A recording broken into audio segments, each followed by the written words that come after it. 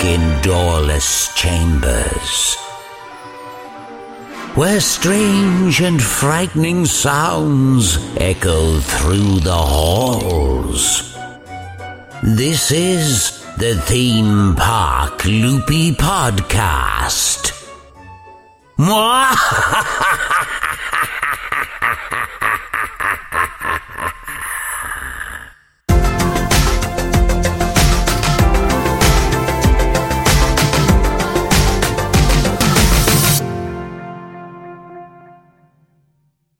Hey everyone, and welcome to the Theme Park Loopy Podcast. Today I'm joined by Coaster Sam, who is a blogger, a new blogger on the scene, and you can find him on Instagram. And he's also a former Disney cast member who's been in various roles with Disney, but also at Disney World. So we're going to be focusing mainly in this episode on Disney World, but we may actually bring Sam back for some future episodes to talk about some other aspects of his work with Disney as well. So Sam, how are you doing? Hey Ryan. Yeah, I'm good, thank you. I'm good. I'm coping with lockdown, you know, we're trying to get through it. We're watching a lot of coaster POVs and just praying that the parks are going to be open back soon. But hey, I guess only when it's safe to do so, right? Yeah, that's it. I mean, I've been a bit jealous because over in the States they've been trying to open some of the parks, haven't they? And they've made some tentative steps. But over here there's not really been much talk about it. So I'm hoping, I mean, I'm optimistic that maybe, you know, July, August, you know, we may start to see some movement.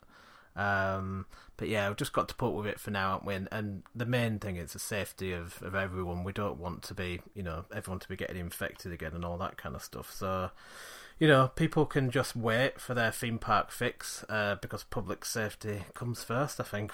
I guess. Absolutely. And you know what? It will make it just so much better when we can finally get on your favourite coaster and just get straight up that lift hill going down that track. Oh, I can't wait.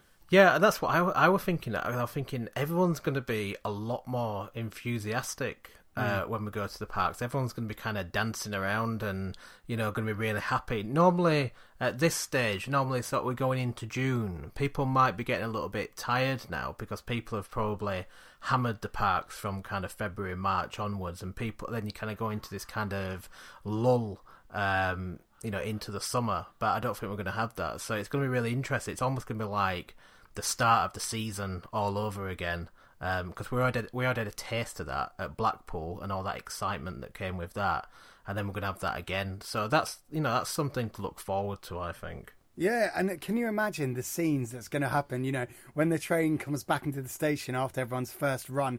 God, it's going to turn into America. People are going to be clapping and cheering. Yeah, it's going to be like Universal with everyone applauding. Whether they clap after every single ride. I mean, surely the ride operators at our park, they must get so sick. Their hands must be raw. yeah, it is good. I mean, I really enjoy them doing it, but I do feel sorry for them that they have to do that like every minute almost, because they really put those trains through, don't they? It's normally like a 2 to 3 train operation. I was going to say, can you imagine? You know, they start with a nice one train a day. They have to clap every sort of 1.5 to 2 minutes, and then the ride up turns around and says, guys, okay, we better put another train on. And everyone's like, oh god, someone get me the moisturizer quick. Yeah. Yeah, now it's every 30 seconds. So. Brilliant. Okay, so before we begin then and get into what we're going to talk about your experience working with Disney and exploring the magic, do you want to give the audience a little bit of an introduction about yourself and a bit of background, a little bit about your history, and also a little bit about your blog and how people can find you? Sure. So I started in the theme park industry actually in the UK when I was about 18. I started at Chessington, and then I moved on to Legoland, the Merlin theme parks, and then I kind of branched out into Disney. It was always my dream to work for Disney. So I started in Disney Store, and then moved around their sort of parks and resorts sector. So started at Disney Store in the merchandising sort of area of the company, and then moved to Disney World in 2016, and then came back to the UK, continued some work with Merlin at Lego, and then moved to Disney Cruise Line. And I actually just came back from working on the Disney Dream in January of this year. And I came back, and obviously lockdown happened, and it sucks that it happened, but it happened. And everyone around me was getting just so sick of me talking about roller coasters and rides, and I thought I've got no way of putting it out there. And so I started a blog. Like many other enthusiasts do. Where else best to talk about theme parks than on your own personal blog? And so I thought, yeah, I'll do it. That way, no one can get sick of me. So I started Coaster Sound blog, and we've been going ever since. It's been really, really amazing, and I'm going to give you a shout out. Ryan from Theme Park Loopy's been super, super friendly and helpful with everything. So thanks, Ryan, for that. It's been amazing so far. So if you want to find me, or you want to follow along with my posts, you can find me on Instagram at Coaster Sound blog, and I do a lot of Disney stuff, or Florida parks, and also the UK parks as well. If you have any kind of industry questions, either in the UK or out in the States, let me know, and I can try and help out. Yeah, and I have to say that, reading your blog, you always seem to pick out topics which maybe other bloggers haven't thought about, and you kind of go in different directions. So it's definitely well worth a read. And recently you did a post about the Lost water coaster at Chessington, which got quite a good reaction from what I saw from people. So there's these kind of interesting posts that I think really capture the imagination with people from what I've seen. Thank you very much. Yeah, definitely. I think it's about exploring those topics that haven't necessarily been picked up on, rather than just doing, I mean, don't get me wrong, lists and like top 5s and top 10s and top coasters are great. Everyone loves to compare and contrast, but I think, it's important to look at the wider spectrum of the theme park industry. Yeah, I think unfortunately, I do fall into the trap of kind of doing top 5s and stuff on our website, but I don't know. I think I need to infuse my brain a little bit more and maybe try and get into some deeper topics. But I do have a mystery YouTube video on the horizon that I've been working on for quite a long time that I need to just kind of get into the final push now, and I think that'll be something that hopefully will capture the imagination a little bit. So I can't wait to see that. That's going to be so good. Bit of a tease, a bit about it's historical, and so it'll be something that people remember about. But I think it's going to be interesting. So let's see what happens with that. Yeah, I can't wait. Well, we'll see. Hopefully, it might just be a massive disappointment. So I might have just bigged it up a little bit too much. But it's something. This is something that we need to do a bit more, which is just spend a bit more time, and we want to spend a bit more time on the YouTube channel and try and get that up to speed a little bit more. So yeah, but. Some people have it and some people don't. I think you have it and I don't think I do. Don't say that. Come on, Ryan. You're good. Theme Park Loopy is... I love Theme Park Loopy. Oh, thank you. Well, I try my best. I'm always learning and I'm always looking to get better. One step ahead, one step at a time. That's it. That's the way that I look at it. So Jordan Sparks. That's it. So, okay, so... Do you want to, just before we get into the topic now, is there anything you just want to say, to just give us a bit of background in terms of, that you don't work for Disney anymore and that kind of stuff? Is there anything you want to just cover briefly? Oh, yes. Yeah, thank you for reminding me. So, Ryan, before we begin, I just wanted to make sure that you're aware, and to anyone listening, before we kind of delve into the world of Disney, I'm a former cast member, so I did used to work for Disney. I don't work for Disney anymore. So when I'm explaining things and talking about things, I'm saying nothing on behalf of the company or any of its affiliated businesses or arms. So it's just me, a former cast member that had a really good time and is hoping to continue to have a great time with the company. Just talking about my kind of professional experience. Brilliant, thanks for that.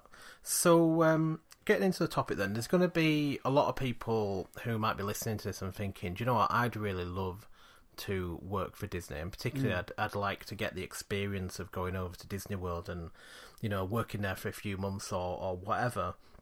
if someone's looking to do that, how could someone go about doing that if they have an interest in pursuing that? So working at Disney World is really, it comes down initially to looking at where your strengths lie.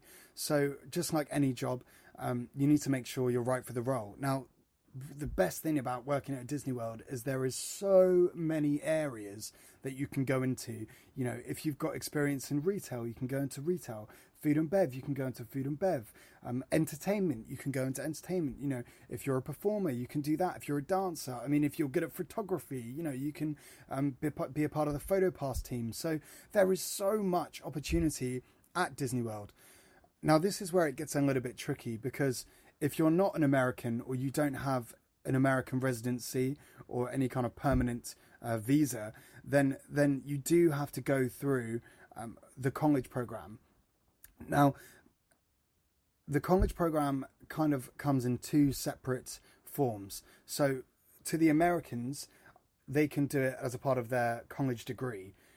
Unfortunately, for example, for English people, there is only about 2 universities that offer that in conjunction with the program, where you can go and work at Disney World for 7 months or 8 months, quite a while, and you can also study at the same time. So you can spend 2 semesters, I believe, doing that. Or you can also work at Disney World across 2 different programs if you're from the UK. So obviously you have the World Showcase in Epcot, and each of the World Showcases represents a country. So what you can do is you can take part in one of 2 programs. One is to represent your country in Epcot, and that's called the Cultural Representative Program. And what that is you can go and be an ambassador for your country. That's on the World Showcase, and you can work either in food and beverage, or you can work in retail in one of the stores in the UK pavilion. So, and that program in itself is a year-long program, and that's a part of the Disney International programs, and you can do that. You don't have to have a university degree. You can just apply as long as you're a UK citizen and you've got experience in retail or in history of the UK or anything like that. You can apply, which is great. Now, if you're at university and you're studying here in the UK, you can do the Cultural Exchange Program, which is what I did. So that's where you get to go over there for a shorter period of time. It's about 2 to 3 months. And you can work at Disney World in whatever division of the park you like. You put down your 3 top choices, and then Disney will, if they have a space for you in one of your top 3, they'll aim to place you within that. But 9 times out of 10, during the interview process, they kind of talk to you and kind of will work out in their own heads where they think you fit within the world of Disney World. Because like I was saying before, there is just so much there and so much opportunity.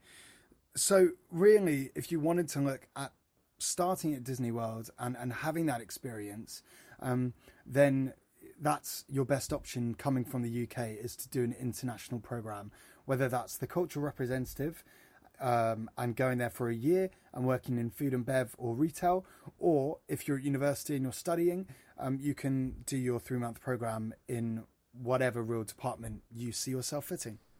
So in the UK pavilion, I think there's a fish and chip shop there. I think, is that the Yorkshire fish and chips? I think it's called something like that. Something on those lines, yeah. Yeah, because people might know, but we're from Yorkshire, and I've always wondered, because we never tried them when we were over there, I wondered how do they actually compare to Yorkshire fish and chips. I'm going to hazard a guess that maybe they're not quite what someone from Yorkshire would expect, but I think next time we go, I need to try them and kind of give my reaction and sort of determine how close I've got them to Yorkshire fish and chips. Yeah, so I think that's something I need to do. Brilliant. So is there anything that people need to keep an eye out for? Like, do Disney do like recruitment days, or do they just advertise on the internet and you just got to keep an eye on the website? How would someone go about keeping track of when these opportunities arise? So when I applied, and again I can only speak from my experience, and this was about maybe back in 2016 now, so a few years ago, but I believe that it's still roughly the same. So Disney goes through like agencies to recruit for Disney World, to do the initial kind of recruiting process, if you like, the first stages. And that used to be, I'm sure it is still now, through a company called Yummy Jobs. And what you can do is you can go on their site, on Yummy Jobs, and they will tell you exactly when they're going to start accepting applicants. From what I believe, I think it's sort of in the middle of summer. It's usually, the process starts about almost a year in advance. So it's the middle of summer.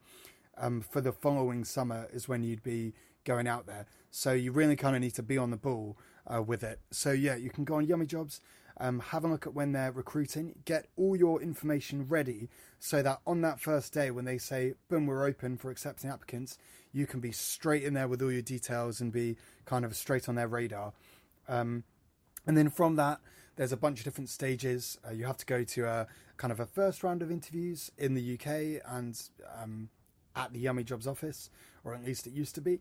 And then you go to the Disney headquarters and have the much bigger recruitment session there, where they have people that come in from Disney World and talk to you about it in more detail, and they'll put you through interviews there. And then you have to wait a very long time before you can actually find out whether you've got the role or not. So it can be a very long process, but I believe quite nerve-wracking. Oh yes, absolutely. But I promise you, it's worth it. So okay. So before we move on, there, I've just got to ask you. So you said you worked in Disney stores. So which character did you choose to have on your badge? Oh gosh, yeah. So man, that was even long ago. Let me see. So Disney store, I chose to have Pluto on my badge, because at the time, you know, he still is my absolute number one favorite character. I mean, hey, you can't say no to Puppy Dog. It's quite convenient having Pluto as your favourite character, because I found that at Disney World, Pluto was the one who you could find the most. So if Pluto is your favourite character, then it's a bit of a bonus, really. And at Epcot especially, we just found Pluto just kind of hanging out outside, and I don't think anyone had cottoned on. So we just joined the front of the queue. I think we ended up with about 8 pictures of Pluto, because we just fantastic. Always came across Pluto yeah. for some reason, first. He's out and about quite a lot, most definitely. Yeah, he's always out and about. Hey, he's got to be looking for his bones, right? Mickey's hidden his bones somewhere. Well, it's a bit mean of Mickey to do that, though. I think I think he just needs to feed him properly, and then he'll be fine. Okay, brilliant. All right, so let's talk a little bit about so working at Disney World. You must have a lot of really amazing memories of that time. So can you pick, a few highlights? What would you say would be your fondest memories of working at Disney World? So there are obviously so many fantastic memories working for Disney World.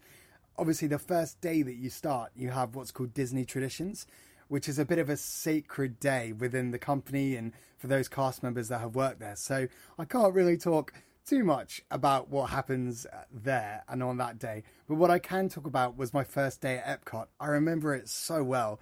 I was so nervous, and I went in through the backstage area, of course, and everything was amazing, especially as a theme park enthusiast, getting to work at one of the world's most famous theme parks. Seeing all the backstage was incredible. But I remember they, as a part of that day, they had us do a tour of the park, and we were walking around, and it was almost like a kind of like a free guided tour. They had us walk around. They told us all these facts about the park, and like I said before, as a theme park enthusiast, what's better than going to Disney World, going to Epcot, but then having your own private tour with all the kind of insider knowledge? That was amazing. So we finally get through. We were kind of through Future World and in the kind of plaza area where the fountain, the fountain was. I can't remember the name. I don't think it's there anymore. Can you remember the name of that fountain, Ryan? That did the shows. Yes, I think that was the Fountain of Nations. I think. Fountain of Nations. That's it. Yeah, thank you. Hopefully, that's what it is. Oh, yeah, I sound so bad. There I was used to work then. I can't remember the name of the fountain. Anyway. the fountain was there, and we walked up to it, and our cast member who was leading us for the day turns around and says, okay, we're going to play a game. We want everybody to go around and stand around the fountain and wave. And so I was thinking, oh my goodness, okay, as a quite sort of conservative, quiet British person, jumping straight into this American whirlwind of joy and happiness, it was great, but it was also a bit much at times. So that's what we had to do. So we stood around the fountain, and we had to wave and try and get a guest to wave back. And the winner was the first person that got the guest to wave back to you. The first person to get a wave back, basically. So I was standing there and I was waving and I was smiling, really, really smiling. I was like, come on, I really want to impress my cast member here. And as we were waving, suddenly all the speakers, ladies and gentlemen, boys and girls, will you please turn your attention to the Fountain of Nations and welcome Epcot's newest cast members. And I was like, oh my goodness. And everyone started clapping and applauding. Oh yeah, come on, let's go. And we're standing there waving our hands and there was a lot of British people with me. And I remember the looks we gave each other as if to say, we're such lemons right now, but what have we signed ourselves up for? So that was great fun. And I have to say that day and the way that Disney, kind of give you this kind of start into the company and into your specific park is just so magical, and they really, really, really do look after you as cast members. And so that was just always a very, very special moment that I'll never forget. So you knew that you'd arrived then. Yeah. They made sure that you knew about it, that you'd arrived. Yeah, absolutely. It was great. Other than that, the other memory that really comes to mind while I was working at Epcot was my role was to be basically a front of gate, kind of, where they have the touch points as you come into the park. They always have those cast members that, will so stand where you boopy your badge. You boopy your badge, exactly. You get the green circle of goodness, as we used to call it. And so guests will come in, they'll scan their magic band and give us a wave, and if they, then they enter the park. Now we used to have so many guests pass through, and obviously people would forget their fingerprints at the time, or which finger they put it on, or whatever it may be. So, but I always used to try and make an effort to make sure that guests were happy and excited to come into Epcot, because at the end of the day, they're at Disney World. They shouldn't be anything other than happy. And 9 times out of 10, they were very happy. But there was this one time where this girl was coming up to my gate and my kind of touch points, and I saw she was really upset. I can't remember for what reason, but she was just upset. And I remember I asked her, I said, "Oh no, please don't be sad. Like, nobody should be sad coming into Epcot." And she didn't really say much. She continued to sort of cry and scanned her band. And then she kind of walked past, and her family did the most typical thing that you see every family do at the beginning of Epcot, is they sort of hover. They'll hover in between the area of that kind of flower bed and the flower patches just after the touch points and where sort of Spaceship Earth is, Yeah, I can understand people getting particularly confused in Epcot because you don't really know where you're gonna go. Like, because I think if memory serves me, I think you turn right and you can go to Live in the Land, can't you, from Future World? And if you turn left, you'll go towards where Mission Space is, and then if you kind of go straight ahead, then you head towards the lagoon, don't you? I think if memory serves me, but it doesn't quite unfold in front of you, does it, at Epcot? Although with the new design, I don't know if that's going to change, but I guess you just see Spaceship Earth in front of you. But it's also kind of a mistake that some people make, is I think they get a bit confused and don't realise how big Epcot is, and then they go straight for Spaceship Earth as the first ride. And in the morning, the queue can be up to 45 minutes or something like that. But for the rest of the day, it'll be like walk on. So if you're ever going to Epcot, don't be tempted to go straight onto Spaceship Earth. You're making a mistake. Just probably head straight up to Frozen Ever After or something like that. So yeah, or get some advice from a cast member like Sam. Absolutely, yeah, I agree. And it's funny, you know, the reason why that photo pass person just outside Spaceship Earth gets so many crowds is, yeah, that's a beautiful photo to get. You know, it's a classic picture that everyone wants on their sort of portfolio of Disney pics. But also, it's just a bit of a panic area. It used to be like a no man's land. You know, people used to walk there and then sort of open their park map, get in, and look at each other and go, right, well, wow, what do we do now? And they used to come and ask us, being like, right, sort of, well, what do we do first? You know, and I think you're right. I think that's why we might as well get a picture. Yeah, and then they head to Spaceship Earth. But anyway, so she came through and scanned her band. She was obviously visibly upset, and she sort of hovered with her family. They did that panic thing, and so she was still upset. And I overheard them talking about the fact they wanted to go to Spaceship Earth, and she was really excited to go to Spaceship Earth that day. And I knew, as it always does, that Spaceship Earth has about a 70 to 80 minute wait on average. On a busy day, first thing in the morning, it can have a humongous wait.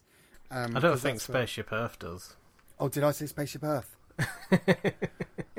Yeah, do you mean, I think when you were telling me about this earlier, I think, was it Test Track? I mean Test Track. No, they're not similar at all. So. No, they're not. I don't know why I said that. It's fine. Go on. Oh, go dear. On.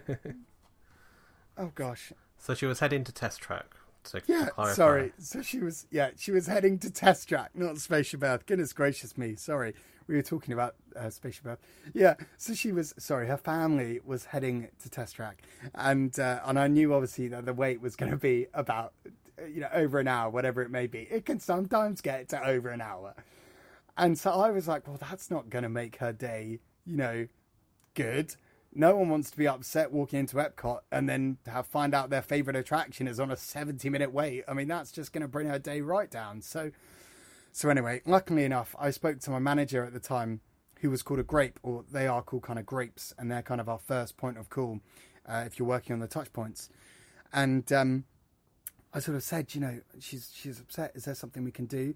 And after speaking with him, and the family started walking away, and we kind of briskly walked up to them and said, hi, listen, we think you're heading to Epcot, Test Track, sorry, my goodness, what's happening with the words? She was like, yeah, we're heading to Test Track. And we were like, look, we know that Test Track is going to be on a crazy busy wait right now, and we don't want you to wait because we don't want your day to get any more emotional. So here's a fast pass, and it's what we call like an anytime use fast pass as a part of our immediate guest recovery. Not that she was upset or had a complaint or anything, just almost as a magical moment. We can do things as cast members called magical moments. I don't know if you've ever had a magical moment bestowed upon you. I think unfortunately, I've never had a magic moment. But we did when we went last time. We did put on badges because I think we just got engaged. So we put on just engaged on, and it kind of gets you quite a lot of attention, if you wear these badges. And we had people always going, "Oh, congratulations, guys," and all this kind of stuff. So that was really good. But we had to kind of take the badge off after a couple of days because we just kind of got sick of people just kind of going on about it. So, yeah. So I would recommend, if you're going for a special occasion, getting a badge, and you never know, you might get a magic moment, or what do they call it? A sparkle, or I can't remember what the actual terminology is. Sometimes pixie dust, yeah, pixie dust. So you might get some pixie dust, but never expect to get pixie dust. This is I see this quite a lot on the Disney forums, and people go, "Oh, I didn't get any pixie dust." Well, getting pixie dust is kind of like, it's meant to be like a rare thing. You know, not everyone's meant to get it. So if you get it, it's meant to be a surprise and enjoy it. But don't ever expect to get pixie dust. So that's just one thing that people just need to remember. You know, that you're not necessarily going to get it, because being at Disney is pixie dust, right? So exactly, don't expect anything extra necessarily. So yeah, totally. And I think that those guests that perhaps go and expect it and are rude when they don't get it, I mean, it doesn't help your cause, does it? So so if you, I completely agree with what you were saying, Ryan. You know, if you get it, amazing. But yeah, it's not a guaranteed or something that you're kind of entitled to have or anything like that. It's just a little bit of extra magic that can occasionally be made. Anyway, so I sort of gave her and her family this sort of fast pass, anytime use fast pass, so that she could go at any point in the day and do her favorite ride. Now, my initial plan was obviously I was giving that to her to stop her tears, but when I gave that to her, her tears just continued to go down her face. But it wasn't tears of upset, it was tears of happiness, which was so nice. But I did sort of say, hey, I gave you that, you know, to stop, to try and stop crying. And she was like, well, now you've made me cry even more. So gonna get some of that sweet test track action very soon.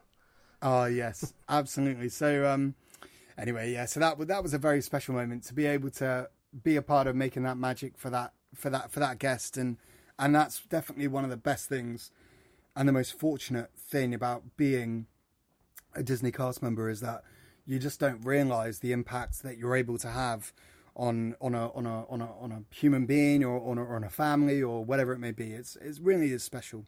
Yeah, so it's the little things, isn't it? You don't have to make a grand gesture, do you? You know, to make someone's day. Sometimes it can be something very simple, and it kind of turns that frown upside down, as I've said to you previously. Yeah, very good, Ryan. You should be a Disney cast member yourself.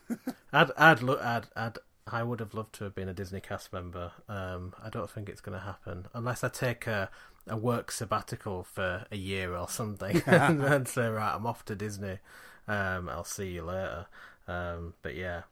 Okay, so moving on from those really fond memories, what would you say would have been your biggest challenges over that period of time when you were at Disney World?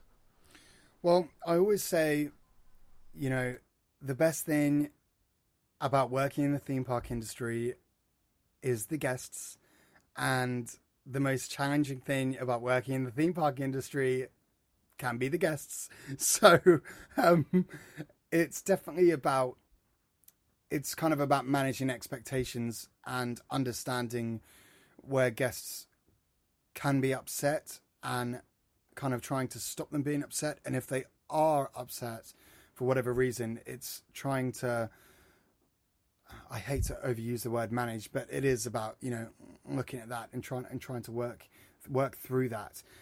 So I would say that was definitely one of my biggest challenges when you're working at Disney, because guests come to the park, rightly so, with extremely high expectations. And well, it's a lot of money in it, you know. For us, you know, we'd be spending, you know, we haven't been able to go this year because of, you know, everything that's been going on. But the trip we had booked, it would have been, you know, towards £7,000 to £8,000, and that's not even really including things like spending money. I think we had free dining, but we would have had spending money on top. So, you know, you're going towards £10,000 just for two people to, you know, spend 2 weeks at Disney. It's an awful lot of money to spend, and I think everyone has, you know, basic requirements of what they expect, and I think what Disney try and do is always exceed those expectations. But I guess every now and then, I guess if you've been on a long flight, you know, from the UK, you get to your room and then, you know, it's not been made up, maybe. You know, you can imagine how frustrating that could be, because the first thing you want to do is just, you know, have a rest. But the key is, how do you, you know, recover that guest, you know, as Disney would say, which is how do you make that a better experience? How do you turn that around? Yeah, so I mean, it's definitely something you're kind of trained in and you're kind of taught. And And it's important to remember, and I guess this goes for anyone in working in any kind of guest service role, whether it be theme parks or elsewhere, that usually if a guest comes to you with extreme anger or frustration about something and is upset and visibly upset, then usually there's a range of things that have happened before that big moment. So that big moment that you're getting the brunt of is really just the straw that broke the camel's back, so to speak.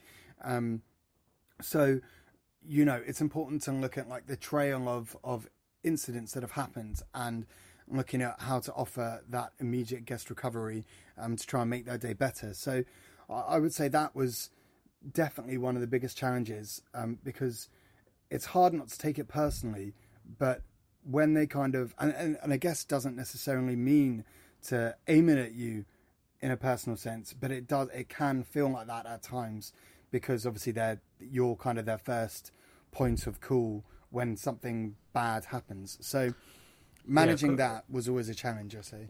Yeah, because the guest has an anger at Disney as a whole, you know, who they've booked with, but you're that first point of contact, aren't you? So you kind of get the brunt of that. So yeah, I can imagine it's very challenging having to, you know, manage that situation and not take it personally. I'm sure that some cast members, you know, may have made the mistake in the past of, you know, taking it personally, but I think probably the vast majority probably know not to do that, you know, because of the way that they're trained. So I can understand that, and I guess it's tricky when if the guest has a reasonable argument and it's just that they're really angry and you can get past that.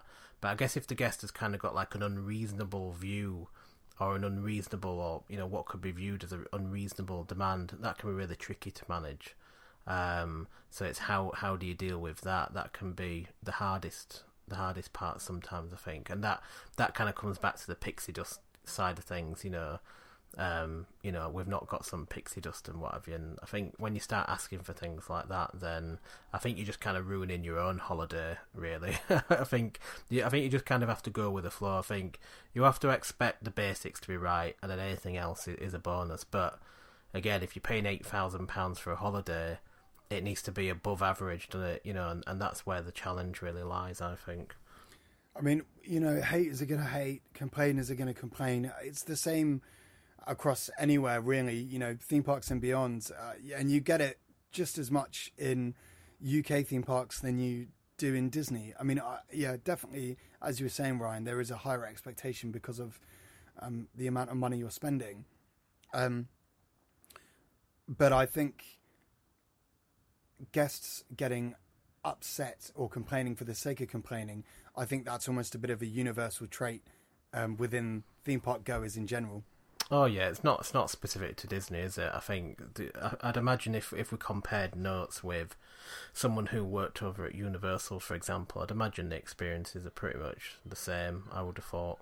So yeah, okay, so we've just got a few minutes left then, so I just wanted to touch on at Disney World, Disney Springs have reopened tentatively. So I need to have a proper read about what's happened. But I think some of the cafes are kind of open and restaurants are open, but maybe takeaway. People are allowed to kind of walk around the area, use the parking lot, and what have you. You know, what's been your view of the opening of Disney Springs? Do you think it's a good thing that they've opened, and do you think it's been managed well from what you've seen so far? Yeah, absolutely. I mean, I think, you know, Disney are doing their best. They're obviously, people are screaming to get back into the parks and to get back to the magic. People want it. And I think it's a judgment call, a personal judgment call on the individual guest. You know, whether they want to visit the parks or Disney Springs or not, is down to their own personal choice. Obviously, the rules are in place. And if people use their best judgment and they're, you know, sensible and wear a mask and sanitize and whatnot, then you can't go wrong. You know, we have seen the barbecued sausage situation, haven't we, so far? Yeah, absolutely. That was pretty crazy. Yeah, I'm not entirely sure what they were thinking taking it, because I mean, I understand probably what they were thinking is something like, oh well, the restaurants aren't open, so we'll take something to eat. But I would think, oh, I'll take something to eat, I'll take some sandwiches. I wouldn't think, let's take a disposable barbecue, some raw meat. I mean, it must be it must be over 30 degrees over there. Yeah. Let's put some raw meat in our bag and let's go and barbecue it. I don't know. It just doesn't seem like a sensible idea, at any time, So I mean, surely it gets so hot over there, you can probably just put your meat or whatever meat you want to cook on like some sort of steel table or something. It would just cook it naturally. Yeah, well, that's a Under good the sun. idea. Yeah, maybe you could do that, but I would generally suggest Don't not do that. taking Do raw not do meat that. to Yeah. Disney Springs. I don't think it's a good idea. But yeah, it's been interesting watching it, and I'll be interested to see. I've seen a lot of people say it's too hot to wear a mask, and so on. So I'm going to be interested to see, how long that can really go on for, wearing a mask. In the UK over here, they've kind of recommended that you should wear a mask when you're out in closed spaces, so like the shops. But I've seen very little people doing it. And to be fair, as long as if you're walking past someone briefly, or you're generally keeping your distance, then it should be okay. But the problem is with the masks is they only really work if everyone's wearing one, because the idea is that it's to stop your coughs and sneezes getting somewhere else, going onto a surface. It's not about protecting you necessarily. So it's going to be a bit of a challenge, and it'll only really work if the vast majority of people actually wear a mask. So I'll be interested to see how that plays out. And some we were saying earlier that some of the UK theme parks have now started to bring out some masks, like Pleasure Beach have just released some masks. So it's obviously becoming a bit of an expectation that may be the case in UK parks as well. So we're just going to have to see how it pans out. I've tried wearing a mask, but it just kind of falls off my face. So I've got like weird shaped ears and what have you, and so it's not working for me. But I'm fully prepared to wear one if that's what we need to do. So we'll see what happens. So I think we've kind of scratched the surface a little bit, but I think there's more that we need to unpack. And I would like to have a bit more of a longer conversation about Epcot and some of the other Disney parks and maybe some of the resorts. So if you're happy to come back, I think we can maybe do part 1, part 2, part 3, and so on, if you're interested. Yeah, that sounds absolutely amazing. I can't wait. Sign me up. Where do I sign the dotted line? I'll send you the contract in the post. Thank you. Along with the check for £0. I'll sort you out at Christmas. Don't worry about it. Yeah, that'd be great. Yeah, thank you. I mean, I'm not expecting too much. Just I don't know, like a Europa Park annual pass, and I don't know, maybe a Disneyland Paris annual pass, something like that. Sure. Yeah, I'm working on it right now. Yeah, thanks. So before we close, then, just remind everyone where to find you and how can they come across your blog and how can they interact with you on social media. Sure. So if you want to follow what I'm up to and my articles that I post, or if you just want to get in touch with any questions that you may have in regards to working at UK theme parks or across the Disney parks or Disney Cruise Line perhaps, or Disney Store, whatever, just get in touch. You can find me at Coaster Sam Blog on Instagram, but I will be looking at launching a Facebook site or Facebook page soon. But at the moment, I mainly operate on Instagram and across some different enthusiast groups as well. Yep, brilliant. And if you want to find Theme Park Loopy and interact with us, you can find us at themeparkloopy.com. Find us on Facebook, Instagram and Twitter at Theme Park Loopy. We also have a YouTube channel as well, which we have a few videos on at the moment, but there will be more coming in the coming months. Particularly when the parks reopen, we'll be doing more vlogs, POVs, advice and reviews, all that kind of thing. That's going to be coming soon. So if you already follow us, then I just want to say thank you. We really appreciate every one of you. We really love talking to you and interacting with you. You can send us a message on the page, so if you want to just talk to us or ask for any advice or anything, we're happy to do that. You know, we're not precious about that, so just interact with us. We're happy to talk. So, Sam, thanks for joining us. I hope you've enjoyed being on the podcast. That's been absolutely great. Thank you very much for having me. No problem. So, brilliant. Thanks very much. Thanks for listening to the podcast. We are moving home shortly, so the podcast episode releases may become a bit more sporadic, but thank you for sticking with us. And we really enjoy doing the podcast, and we're seeing the listenership going up and up all the time. We're getting particularly quite a few listeners in the United States, so that's been really good. So hopefully you guys are over in the States have found this episode interesting as well, and we thank you all for listening. So until then, we'll see you again real soon.